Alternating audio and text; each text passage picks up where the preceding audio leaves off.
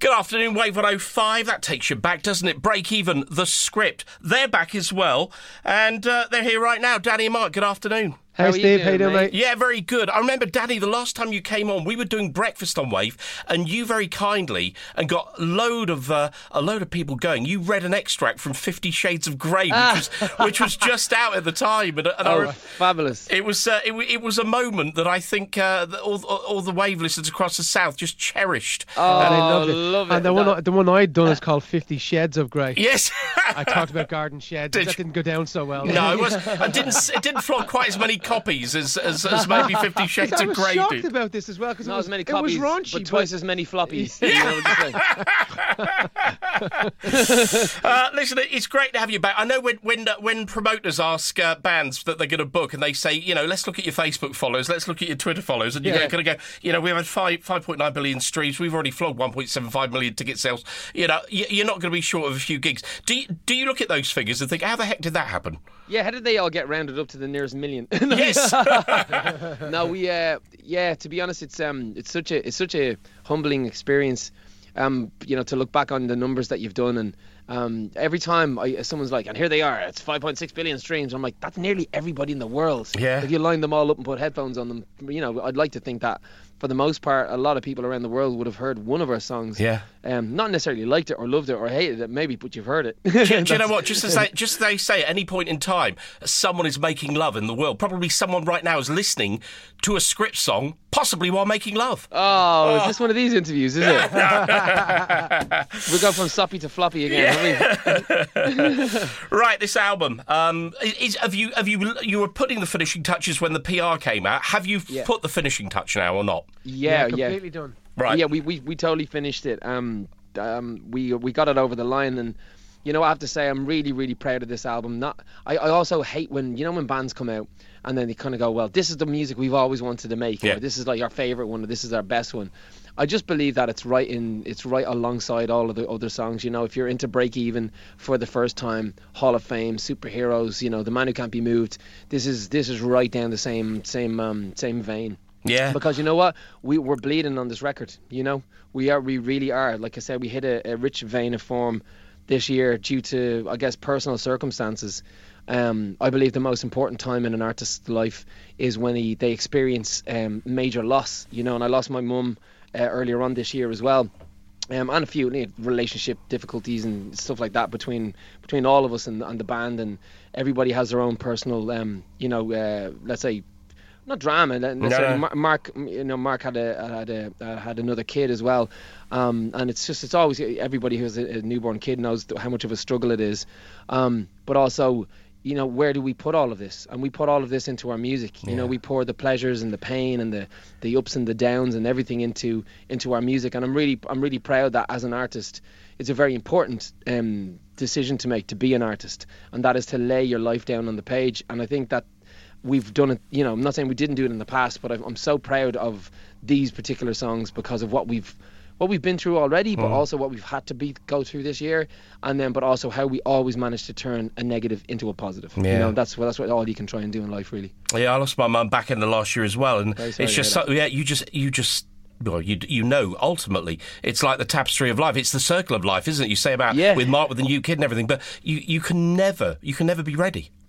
No, and there's never a right time, or and there's never a right way. And I think everyone always tries to find their own place in it. But I was the same. I'd lost my father when I was very young, and then lost my mother a couple of years ago. And it's hard to deal with all of that sort of stuff. But ultimately, that's the great thing about what we do. We have a very unique job in the sense of it's so therapeutic, and that's what helps us sort of deal with these things, is by writing about them and singing about them. And weirdly enough, when we do then get on stage and an audience sings them back to us, it becomes their song, and it becomes about their life as well. And that shared community spirit and a sing along is the magic, I suppose, ingredient to help you sort of get over and make those things feel a little bit better. But isn't that great? From your point of view, music is that outlet for emotion, and for the people that are taking that music in and sending it back to you. Really that's also something cathartic for them in a lot of cases. They buy into it. It really is, and it stops. We often say it stops being our song. Yeah.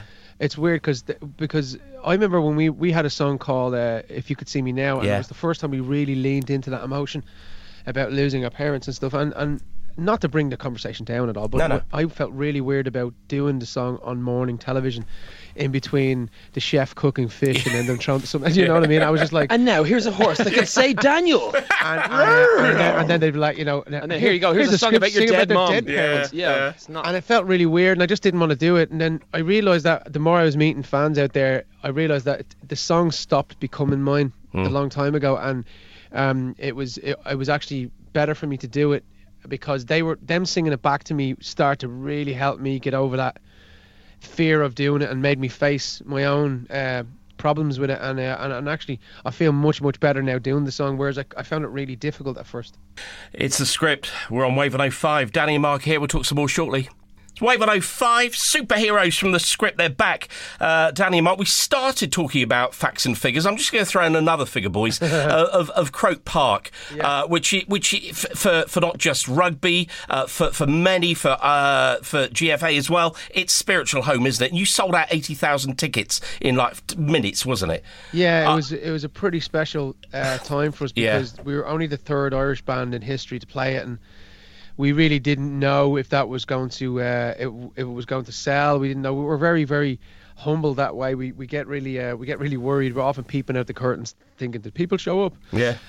But yeah, it was just one of those days that weirdly enough the stars aligned for us, and it ended up being a really, really magic show, and it really almost tribal in its nature because we wanted to do a lot of things that day because it being a daytime sort of moment. We put all these flares to the audience and stuff like that, and just sent all this sort of green smoke to the audience and stuff, and it really made this real atmospheric show. And then as it turned to nighttime, it just became more and more magical, and yeah, it was such a memorable show. I got to see Garth Brooks there, who played at Croke Park. Gig. Yeah, I think support was Sheryl Crow. I mean, Croke Park is just one of those venues. You need to bottle it, don't you? And you need to take it away. And then if you're ever down, you just say, open a little bit of Croke Park, here it is, and away you go. You take two Croke Parks and a glass of water. Exactly. You find in the morning. Would you believe, Steve, I still have never watched it back. Have you not? No, I haven't. I have this weird thing about watching the shows because I'm on stage doing it. I love to always remember my your view of it. My view of it, yeah. And I find that when I go back and watch it, it's I feel like I now get this other view that I didn't have. I have this unique view of my point of view on stage.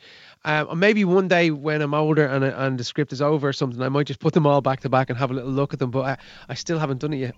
I don't know, it's not a bad place to be. Yeah. Keeps you fresh, isn't it? Right, the last time is the new single. Yes. It's rather good, I have to say, but it takes traits from the early stuff, doesn't it? It lends a nod there, but at the same time, fresh. Yeah, I think so too. You know, we've always wanted to kind of keep the same storytelling vibe that we've always been in the script. I mean, it's it's in our name. But this is a sad one, isn't it? This is all about I know. Possibly sing the one you love for like the last time. Ooh, ouch. Yeah, I know. It's but like I said, I feel like we're back doing what we do best, and that's describing the human condition.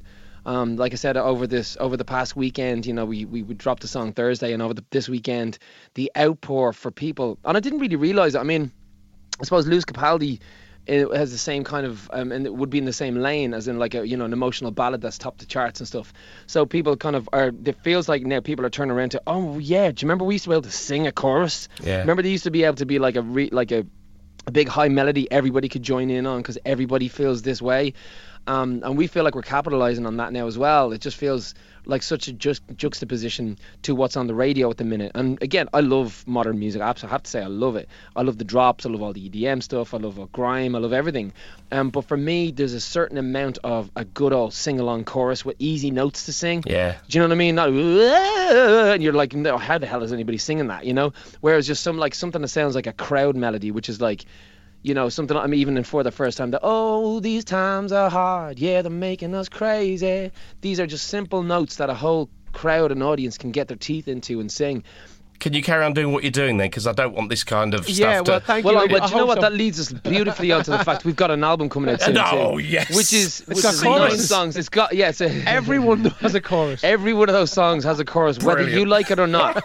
Whether you like it or not, you're going to hear a chorus. And guess what? It's just out in time for Christmas. Uh-oh. You see what we I've did said the there? C word. I've You said the see C what we word. did there?